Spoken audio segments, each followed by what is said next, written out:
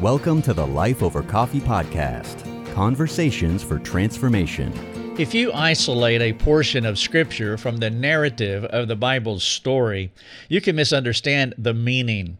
And if we misunderstand the meaning because we have lifted a text out of its context, well, it's not only going to complicate your life, but it can trigger our unregenerate friends because we're not really explaining the text the way that it was intended.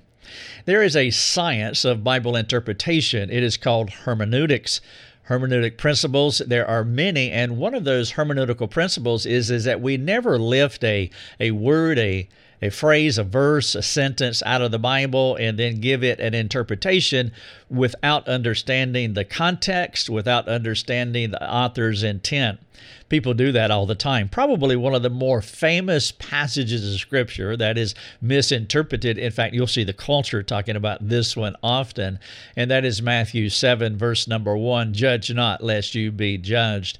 Well, they use it wrongly because they do not understand the context or the author's intent when he wrote that passage for us. And that is the danger of isolating text.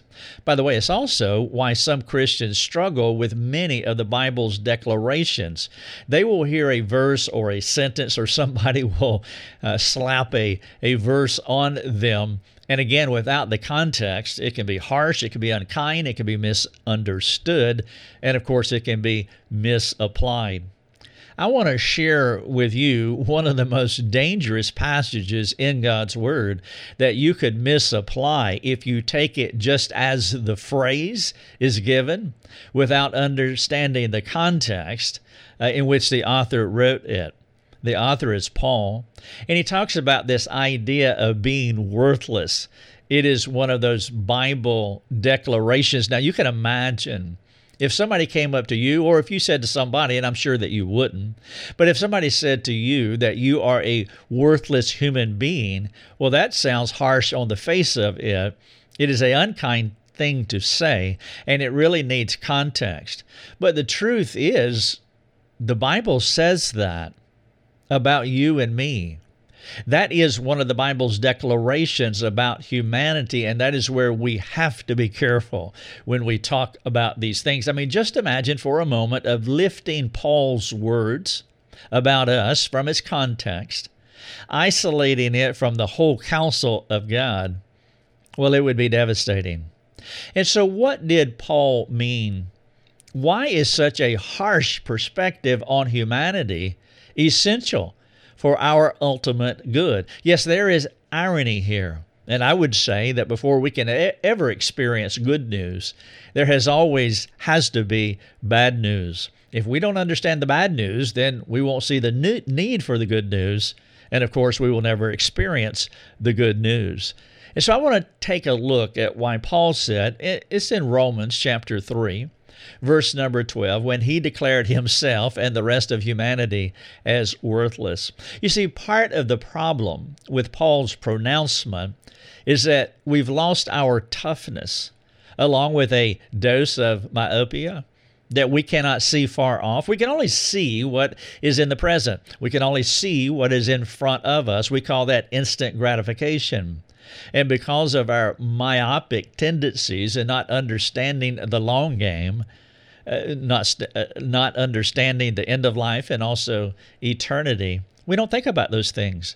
And we don't realize that some of the things that we're doing now will be detrimental and even eternally tragic if we don't have an eschatological vision for our lives. And so with myopia, there is also this toughness that we have lost. And so when you say things like you are worthless, appropriately, kindly, and within context, it will still flummox many people, trigger most of them, and there will probably be some kind of retaliatory impulse. We live in an era where sensitivity is at an all-time high. Now, what I'm not suggesting is that anyone should be harsh or unkind to any other person. I see that too often within the Christian culture, especially with the political climate in which we live. The culture is unkind in any climate, and I would expect that. But the Christian community is too harsh. too unkind, too snarky, too sarcastic. I am not saying that we should discount or dismantle any courage that we might have, but there is a way of communicating hard and strong truth. But we don't have to strap it on to a hatchet or tie it to the end of a spear.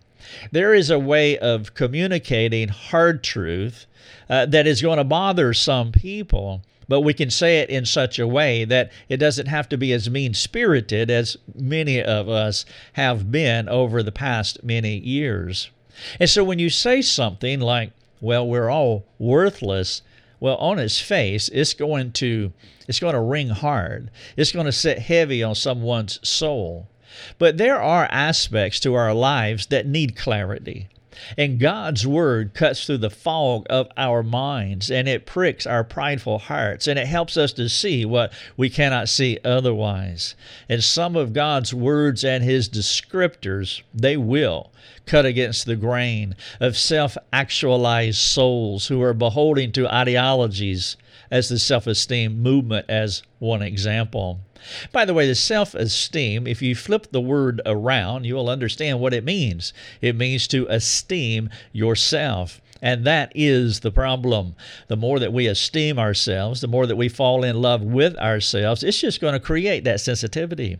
We're going to create a world that we will not permit anyone to penetrate with any kind of unkindness because it is damaging, as they say, to our self-esteem. Well, imagine Paul's declaration from Romans 3:12. Let that penetrate your hermetically sealed world, your safe space. Well, our culture cannot. They cannot receive that kind of treatment from anyone, including the Bible. But we have to go there, and we have to talk about these things. When I was a child, it was common to tell someone that they were going to hell if they did not trust God. It was not harsh to say it that way, assuming that their motives were pure and proper, or as pure as they could be. And it was a compassionate appeal. This is what I was saying earlier, that the bad news always precedes the good news. As a matter of fact, that is how I was regenerated by God. I was working at a machine shop in 1984 in North Carolina, and as it was, at the lunch break, every day we tend to talk about a series of subjects, and religion was always one of those topics. On one particular day, we were talking about the Bible, and some of my friends asked me, they said, "Rick, what you think about the Bible?" Well, I did not know the Lord, and I knew virtually nothing about the Bible. I had seen the Ten Commandments, the movie with Charlton Heston, and I did like it. I did go to Sunday school for a little bit when I was a child, so I was somewhat familiar with Daniel and the den of lions and Noah and his ark, but that was pretty much the extent of it. And so when they asked me what I thought about the Bible, I said that I think the Bible is a good book to pattern your life after, but I do not believe everything that is in it. It is too far-fetched, and so I just don't believe all of it. Well, we went on with the discussion, and after lunch, I was standing at my machine. And my boss man, his name is Ricky Price. I do not know if he's living today or not. I haven't talked to him in multiple decades. Not even sure if he knows his story or if he remembers it, or especially this part of the story, what I'm about to share with you. I was standing at my machine, and Ricky came up to me, and he said, "Do you believe what you said back there at the break table?" And I said, "Yeah, I believe that." He said, "You're going to hell." That was it. He said it just like that. Now, again, in my day, many decades ago, that was not a harsh or unkind thing to say, and I did not take it harshly or unkindly. I knew that he cared, and he was just making a matter-of-fact statement according to his belief system. And again, we could say those things back then, but not now. Well, that set me on a pathway, and I'll not finish that story here. I can share that at another time, but at the end of the road, God regenerated me a month or so after that. And by hearing that bad news, it led to the good news, because without him telling me that bad news, I would have gone on in my drunken stupor, in my blindness, groping for the walls in the dark, not knowing the path, futile in my thinking, and having no idea that I was more broken than I could ever imagine. And then index forward 50 years. And now what do we have? A psychologized culture that is highly sensitive and easily offended if you tell them anything that stirs up a negative evaluation about themselves. I mean, even the Christian resist negative assessments. All of our personality tests tell us how uniquely wonderful we are. Well, you are a lion, you are a fox, you are a beaver, and you are a collie. Well, praise God. And here are all the wonderful attributes of the fox and the lion and the beaver and the collie. We cannot help but flatter ourselves while rejecting anything that sounds demeaning. I took a personality test from the Bible. It said, you are worthless. And then I answered another question, and it said, all of your righteousnesses are as filthy rags. That's in Isaiah 64:6. If you want to take one of those personality tests, take one from the Bible. It will not slap you on the back and affirm you. It will not meet your highest expectations of yourselves, and it will not fill your self-esteem cup. I mean, it will plummet you to the place that we all need to be, because we need to have a sober self-awareness of who we are, or we'll all go around as blind men groping for the walls in the dark. The culture has drifted so far from the shore of truth that it cannot understand God or His Word. It is so obscure to them. They pull the scraps of the Bible that they do know through a psychologized filter to soothe the soul with palatable relabeling. I mentioned earlier about Matthew 7, verse number 1, that they pull through their psychologized filter and they use it like a hammer to keep you from judging them. When in truth, one of the most charitable, kind things that we can do for each other is judge each other. Now, if you're uncomfortable with that word, let me use another, that we need to assess one another, that we need to come alongside one another to help each other to understand one another. You cannot do sanctification alone. You cannot mature by yourself. You cannot fulfill the two great commandments of loving God and loving others in isolation.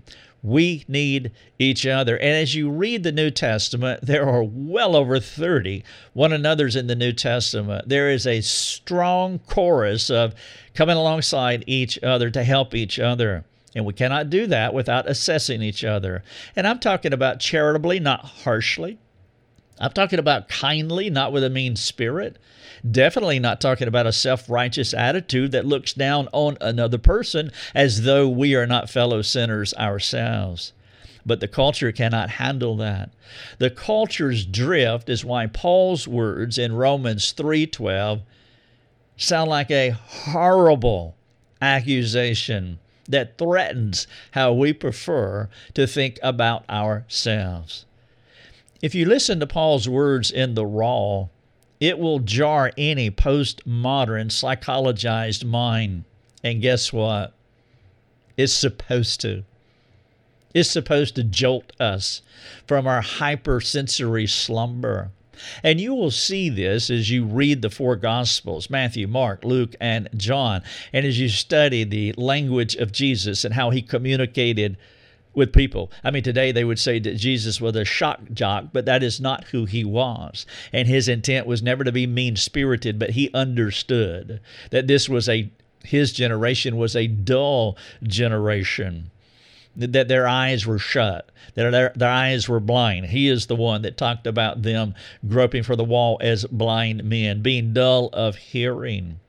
And so that's why what He said was so shocking to so many people, as one man came back and said, never a person has spoke like this man.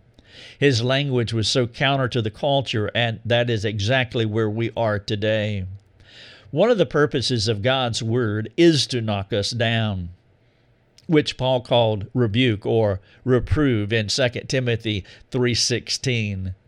In 2 Timothy 3:16, it says God's Word was given to us, and it is profitable for four things in this sequential order. It is profitable for teaching, for rebuke, as Paul said, for correction, and for running in righteousness. And look at that linkage there in that chain: teaching, rebuking, correcting, training in righteousness. And that's how it happens. That's how it happened to me at my machine in 1984 in the machine shop when Ricky Price said that you're going to hell.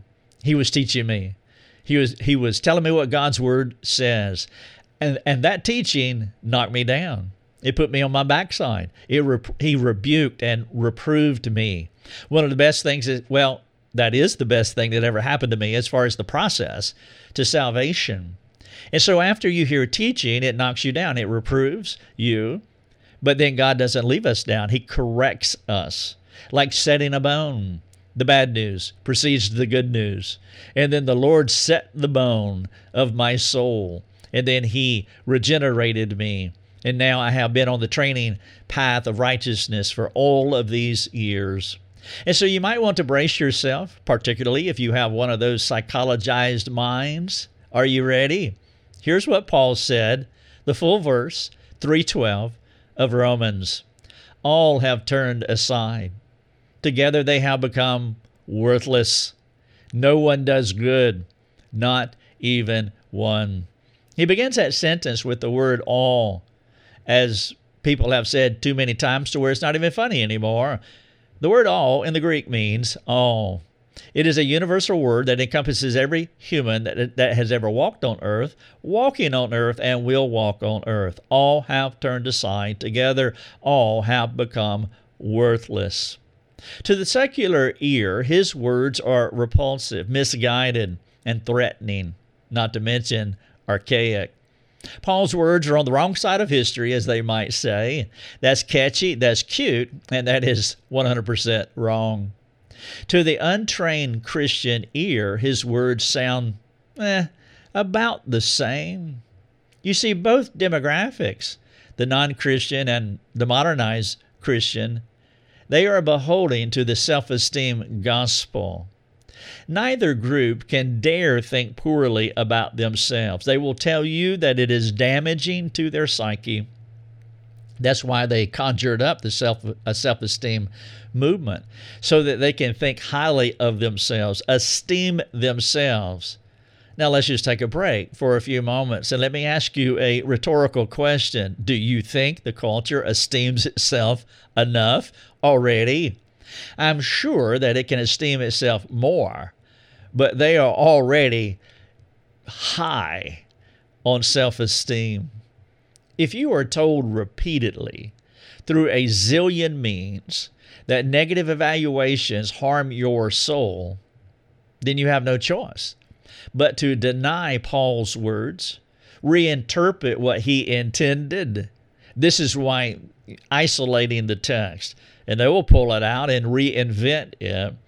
And they do that reinterpretation while embracing the culture's version of self-generated, self-actualized goodness.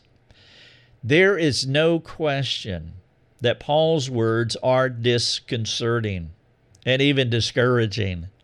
Now, I would say during that season when God regenerated me that it was disconcerting. When Ricky Price told me that I was going to hell, yes, that was disconcerting. When you hear the bad news from the doctor, it is disconcerting and even discouraging. I mean, what could it be otherwise? If we insulate ourselves from all bad news, then, well, that is some form of self-suicide. Well, suicide is self-suicide. That's some form of suicide. And that's what our culture cannot bear. But it is the kindness of God, and it is the kindness of good friends to give you disconcerting news that is discouraging. Because if they don't, then, well, you really don't have a friend. You don't have someone that loves you. And this disconcerting news is why isolating these words from the rest of God's word is unwise, because if all the culture had is this sentence, then we will be permanently, eternally knocked down. And so we have to contextualize Paul's language between Genesis and Revelation. If we do not, the doctrine of self-esteem will trigger the undiscerning soul, whether It is a cultureite, or a Christian who has imbibed too much on the culture's doctrines. The culture demands that we reject anything contrary to a positive mental attitude. PMA is the acronym. Now, I was a PMA advocate, just to add a little more color to my regeneration story. I had read many books. I had been in a couple of multi-level marketing organizations, and typically those multi-level marketing organizations, they teach you how wonderful you are, that you can accomplish all things, that you can go, fight, and win, that you are somebody. I'm okay. You're okay. The power of positive thinking is another one. The magic of thinking big is another one. And there are a zillion of them. And I read a lot of them. And so I was pumped up to the brim. But there was still something inside of me that was gnawing and nagging. This internal awkwardness of my soul, this shame that I had, this internalized guilt that I carried with me, a discontentment and dissatisfaction with life.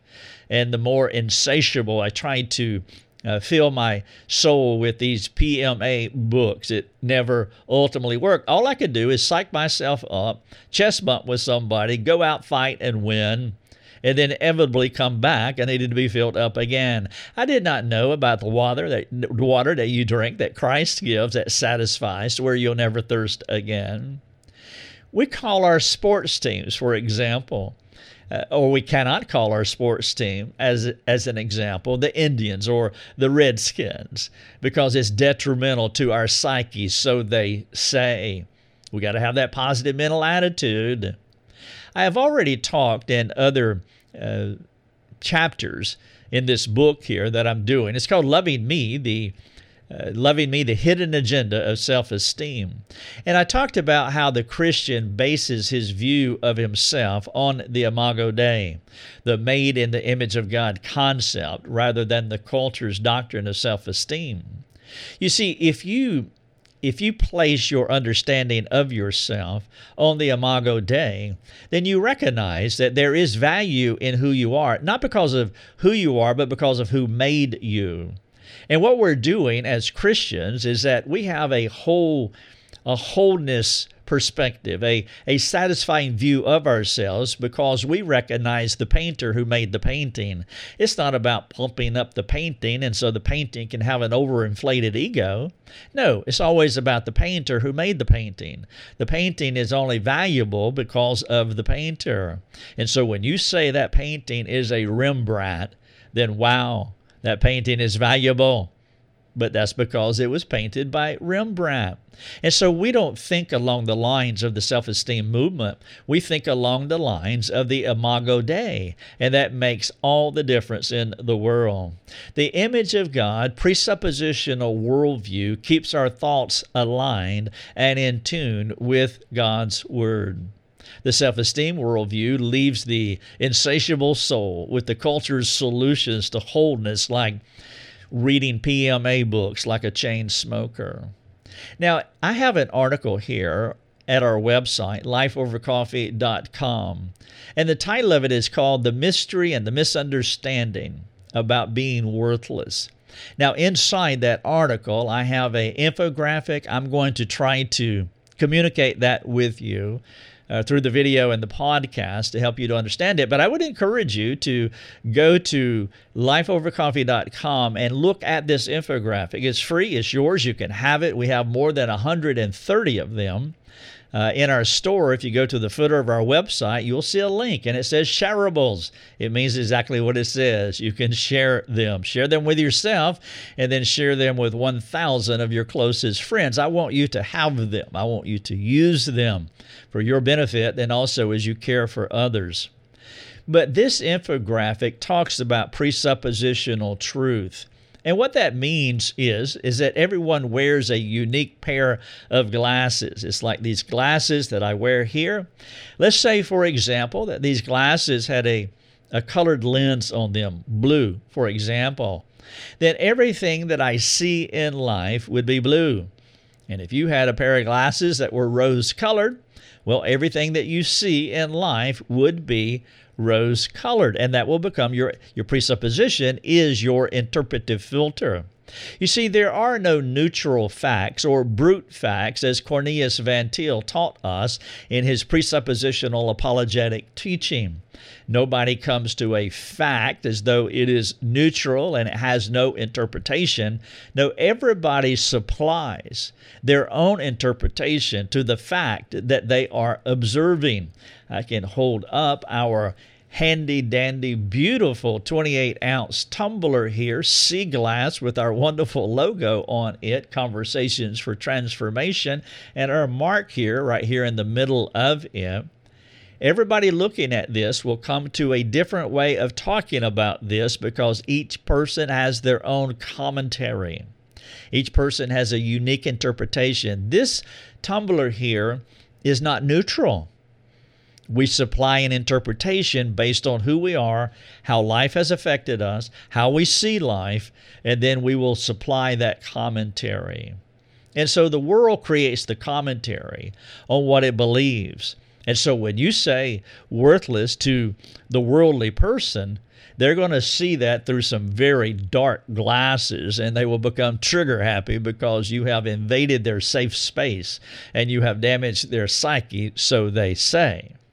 If you say this to a Christian who understands the Bible, they would say, yes, that's who I was before God regenerated me. I was worthless. All of my righteousnesses were as filthy rags. I needed God to save me, and praise God, He did. If our presuppositional window is God's Word, we will have ultimate clarity, keeping us from derailing over the secular systems. Because self-esteem is a secular system, a doctrine born outside of God's Word, all of their solutions, all of their commentary, all of their interpretations are worldly. Here's the key idea. Our starting point determines our ending point, making understanding presuppositional truth essential. Now, it is important when you're doing the work of discipleship or evangelism that you really have to get a hold as much as you can. Draw a bead on understanding their presuppositional window, because you may think that you're saying one thing, but they're hearing another, because there are no neutral facts. And you can talk about the fact of being worthless, but two people hearing that will interpret it differently.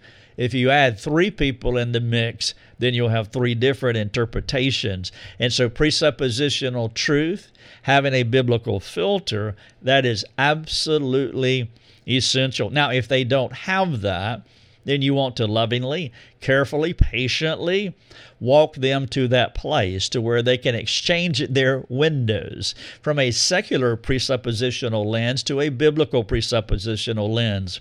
Now, with some people, obvious, and I'm sure it's obvious to you, that you would not go up to them and say that you are worthless because, in the words of Jack Nicholson, you can't handle the truth, and they will not be able to handle that truth. And so that's why we want to be careful when we communicate some things about God's Word, because some people are just not ready for that. And so you want to build that relational bridge to them so that you can ultimately take it to them in such a way that they will receive it and not react or go into a spasm, because God's Word will do that.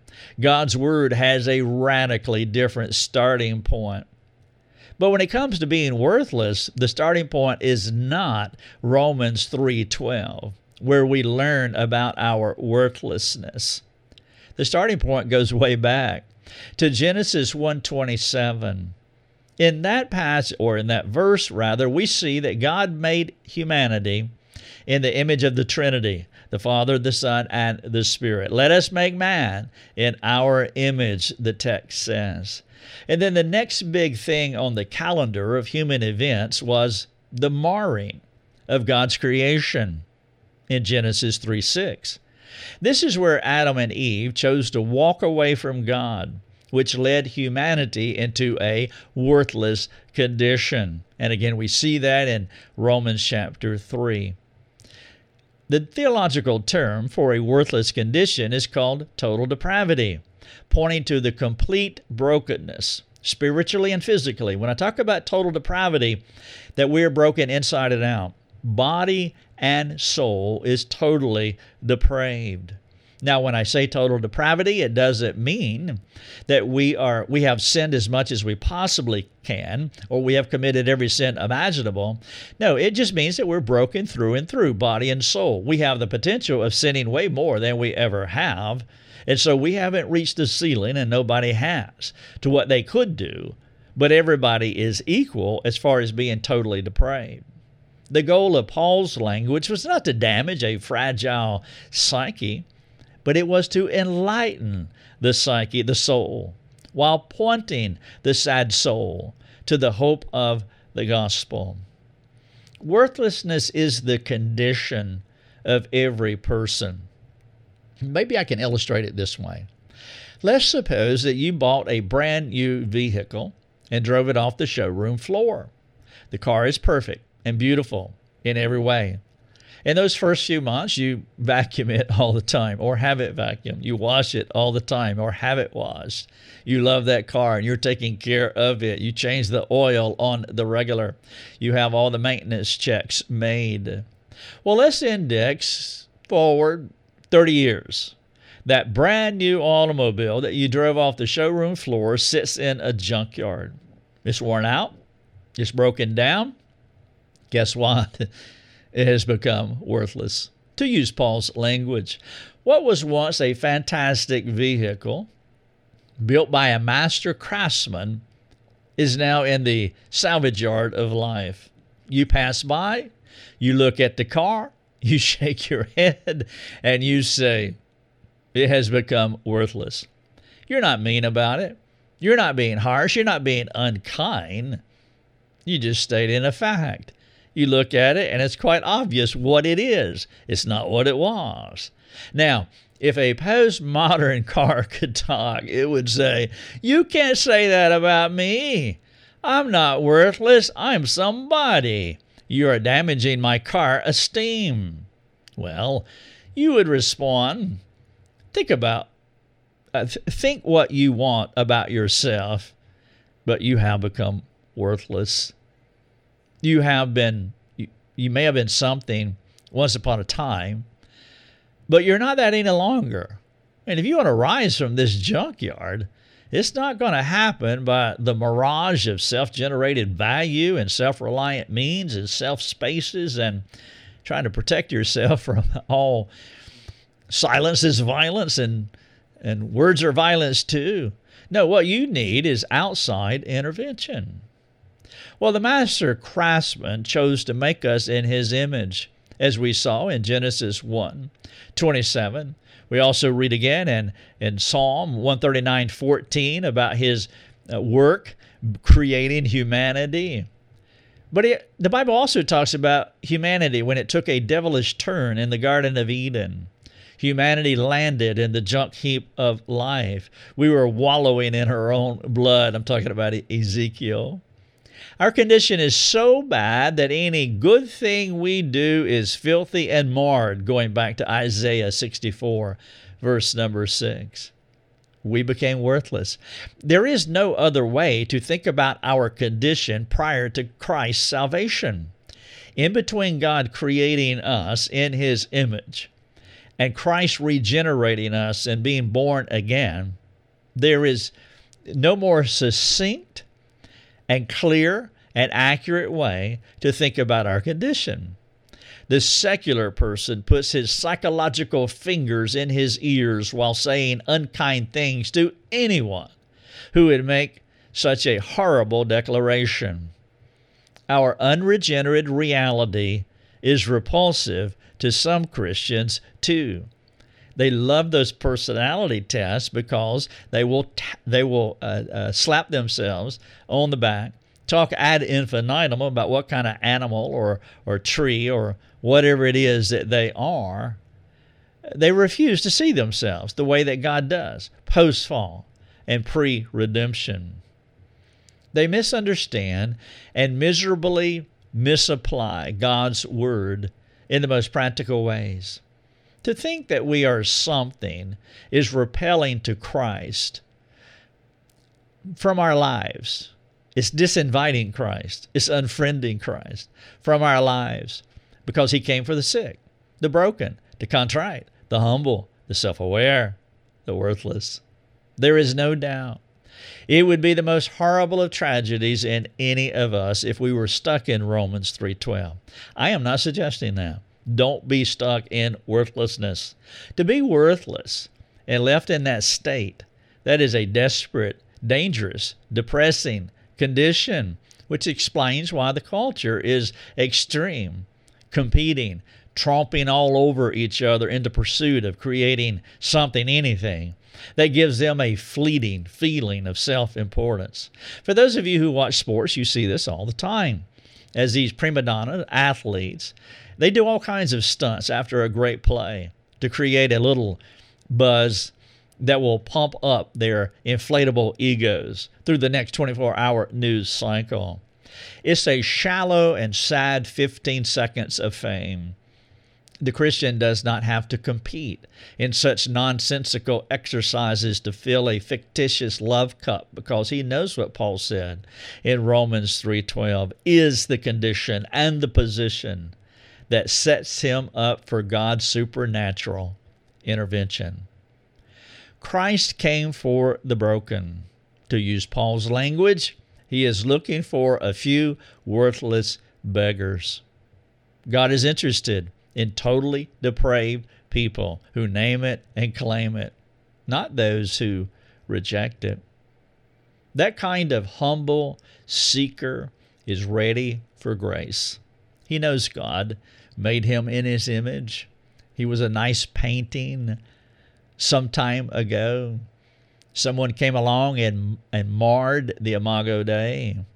The painting became worthless. But behind all that, there was something worth redeeming, a person made in the image of God. And God must come along.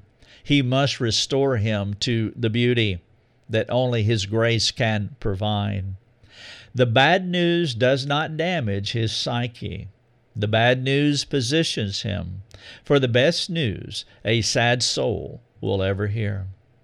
The Christian is exempt from a sin-centered, worm-centered, worthless theology, which is what would happen if Romans 3:12 was his irreconcilable, unending condition. And some people actually think that, say that sometimes, that what you have here is a sin-centered theology, a worm-centered theology. No, it's not true. I mean, it's only half of the story.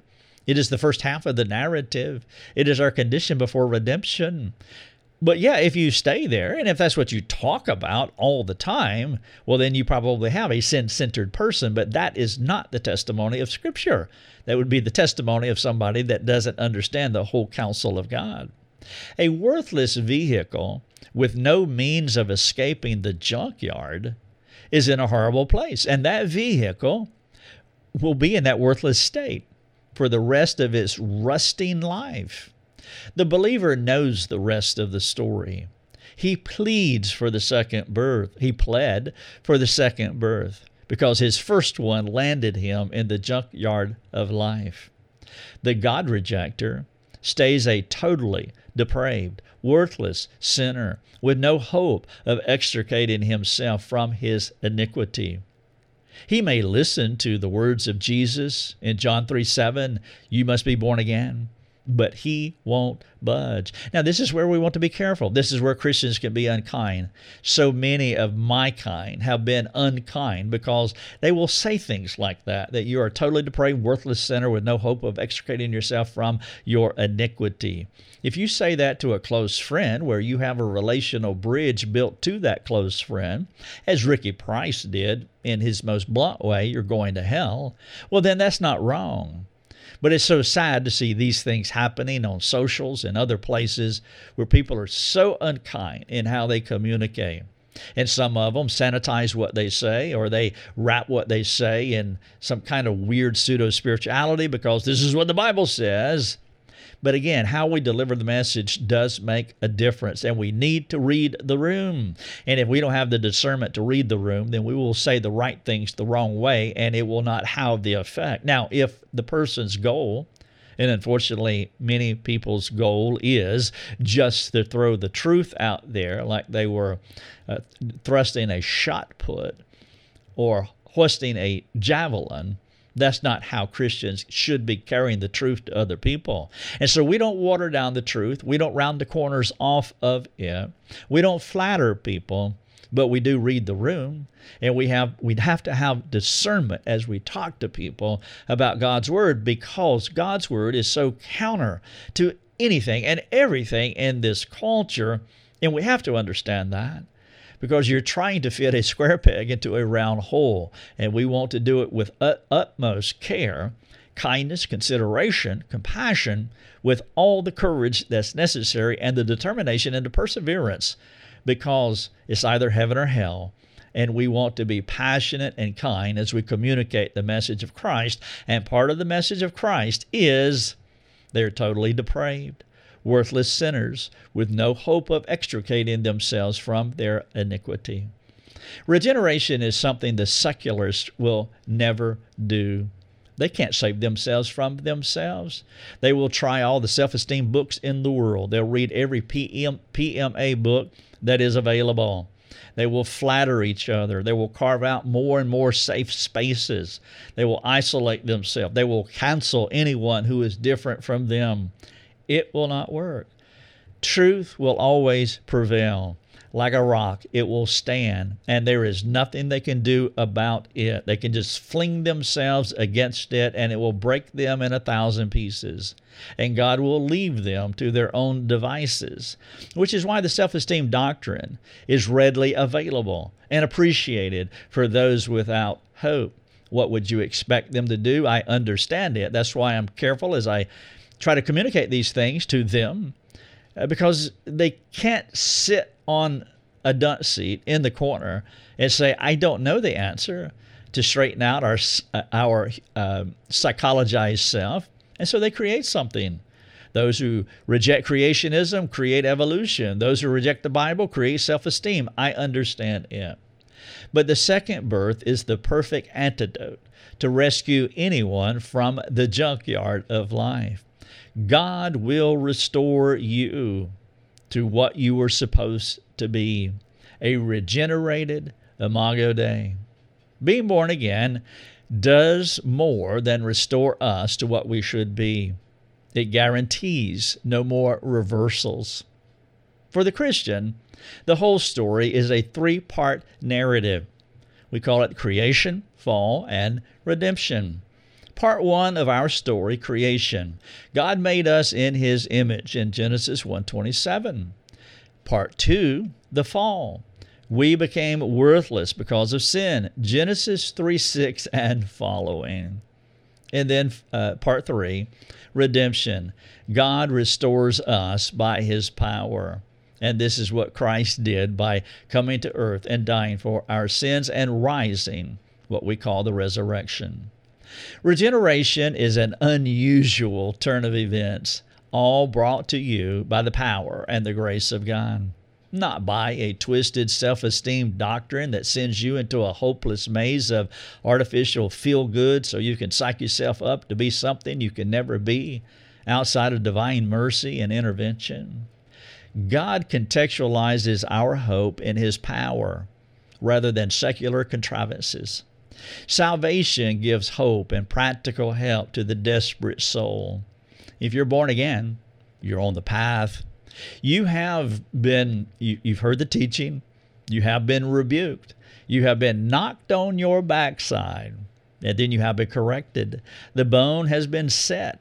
Now you are experiencing wholeness, and you are on the path to ongoing restoration or training in righteousness, as Paul said in 3:16 of Timothy. Now, we're not there yet, but we are on that track, which is why Paul had so much optimism for troubled people. For example, think about troubled Christians, and you know troubled Christians. Maybe you are a troubled Christian.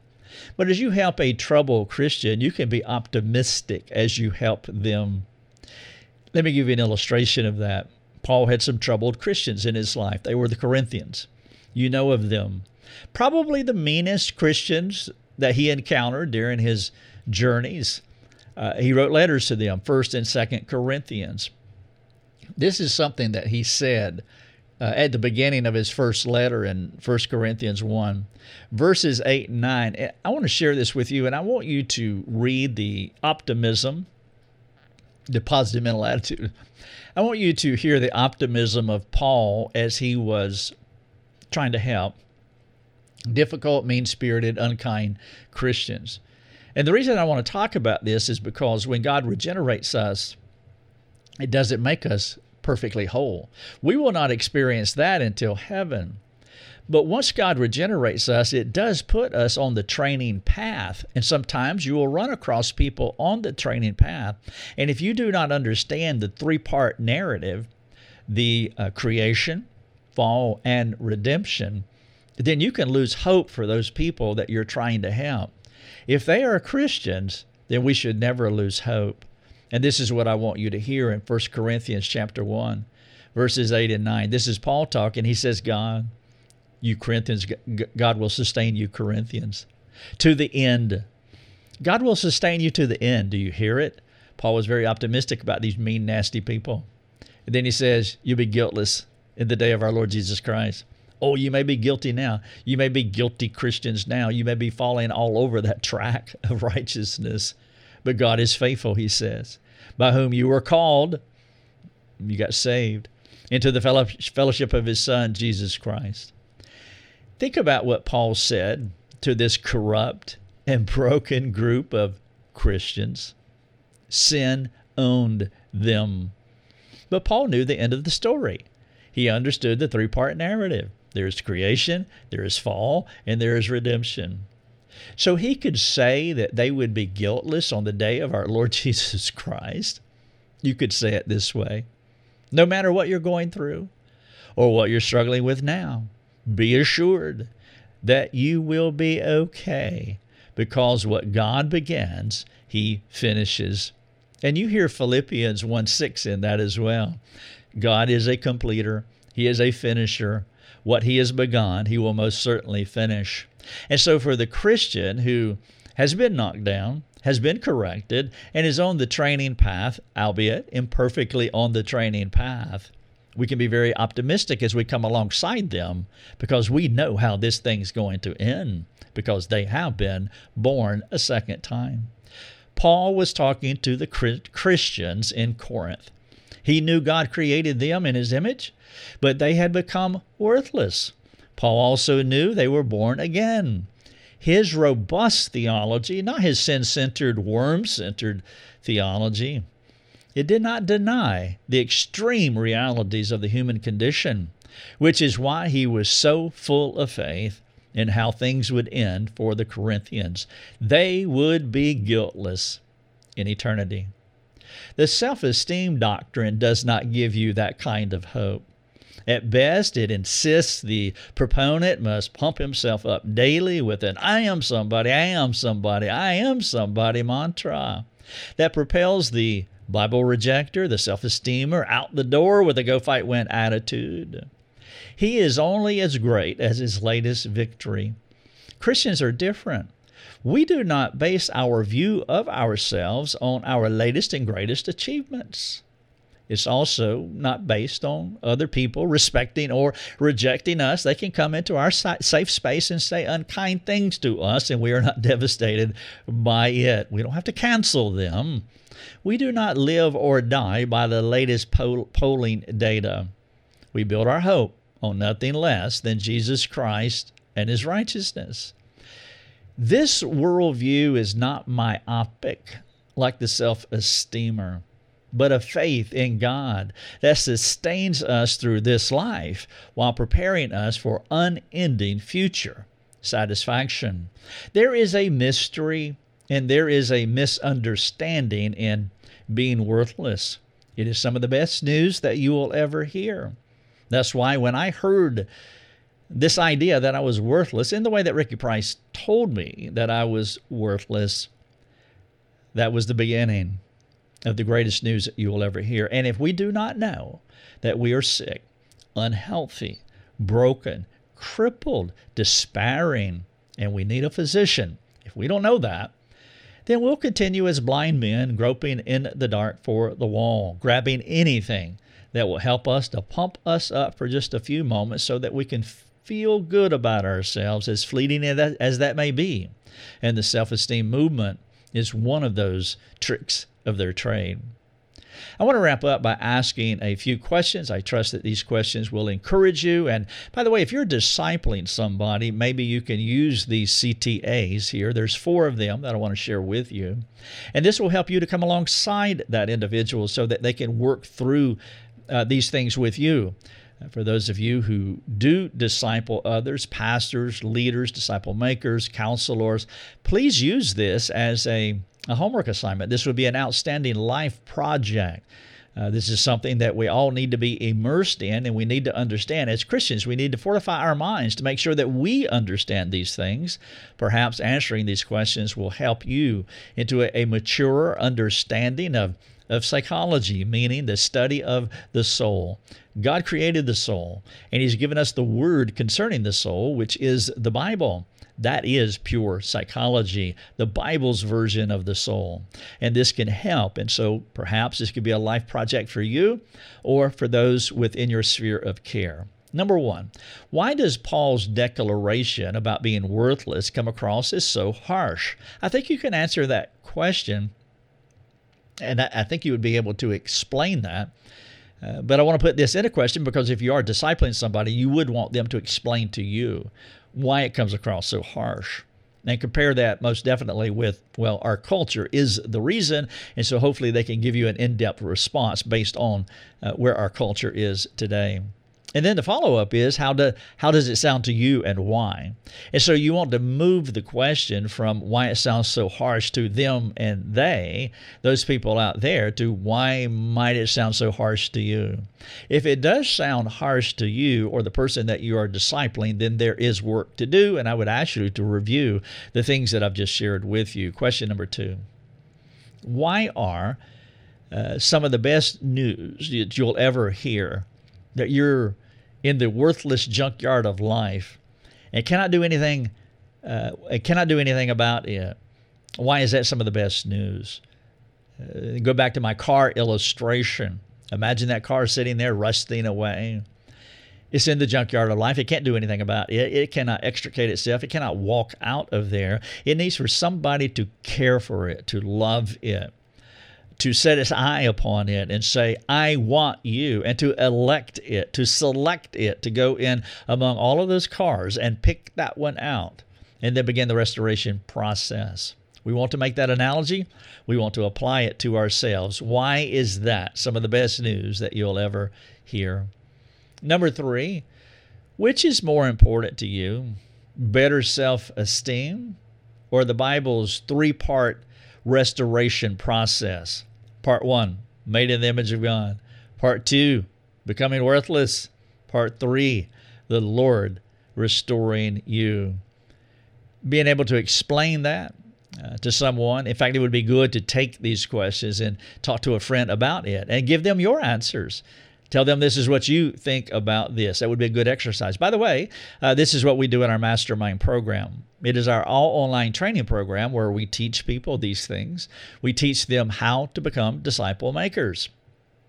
If you're a pastor, a small group leader, ministry leader, if you're a Christian that wants to take your training to the next level, then I would encourage you to check out our mastermind program. One of our programs, this one, is completely supervised. And so that means that we will respond to you in real time and give you feedback. And it's a reciprocal training program. And so we will answer your reports that you turn in, and we interact with you throughout the program. It is self-paced. And so you can take as long as you need without procrastinating. And you don't want to do that because, well, that will lose all the effect of accumulative learning. But it is self-paced, so you can weave it into the life that you live. And by the way, it is also 100% online. You never have to travel anywhere. And so consider our mastermind program. As we like to say, the teacher learns more than the student. And so if you can explain these things, and you will be learning these things even more. They will sink into your psyche, into your long-term memory. One of the ways that you memorize things is by sharing those things with others as often as you can. Find a friend, corner them, and share these things with them, and you will begin to own them. That is an excellent memory trick. Finally, number 4, how important is it for you to have the praise and appreciation of others? How much do these things manage you? And then would you take the time to describe the person who finds satisfaction in God's favorable opinion of him because of regeneration? You see, if you are beholden to the self-esteem movement, then you always require people to stroke you and to say the right things. And what that means is they own you. They are God's little gods. They are big and you are tiny, and you need them. The self-esteemer needs people to say the right things, be the right things, do the right things. Self-esteemers are weak people because they're so managed by other people. But if the only opinion in the room that mattered to you was God's opinion of you, meaning you're not managed by whatever anybody says to you because you're not beholden to the self-esteem doctrine. You're beholden to the reality that you were made in the image of God. You became worthless and God regenerated you. That's what bolsters you. That's what solidifies you. That's what gives you stability. That's why you have a sturdy soul. Jesus was this way. The only opinion in the room that managed him was his Father's opinion. The only thing he tried to do was to do his Father's will. And even when his friends came along like Peter, and they were rebuking him, it did not devastate Christ. No, he was a sturdy-souled individual, and he was able to respond with strength and courage and compassion because his friend was falling all over the place in Mark 8, not understanding the purpose of why Christ came as he revealed the messianic secret, saying that I have come to die. There's an opinion that will manage us. Everybody is managed by opinions. And so we have to determine whose opinion is going to control us. We have two options. The opinion of God manages us. And by the way, his opinion is always good because when he looks at the Christian, he sees the work of Christ. When he sees the works of his Son, whom he is well pleased, then he is pleased with us, not because of any of our works, because all of our works, even the good ones, are filthy rags.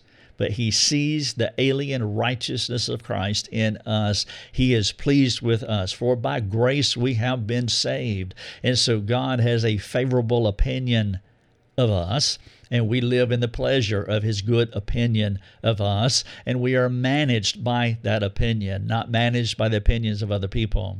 Unfortunately, those who take that other road, and they need people to esteem them. They need people to applaud them. They need to dance on the football field in front of the camera because they need people yelling their praises. We are not that fragile. We're not that weak. We're not that broken. We have been hauled out of the junkyard of life, and we are in a restoration process after our initial regeneration. There is a mystery. There is a misunderstanding about being worthless. People fall all over it. Christians do not, because we understand the full meaning of God's Word, and we're living in the third part of that narrative, being restored to God. Thanks for joining us. Learn more and get access to other resources at lifeovercoffee.com.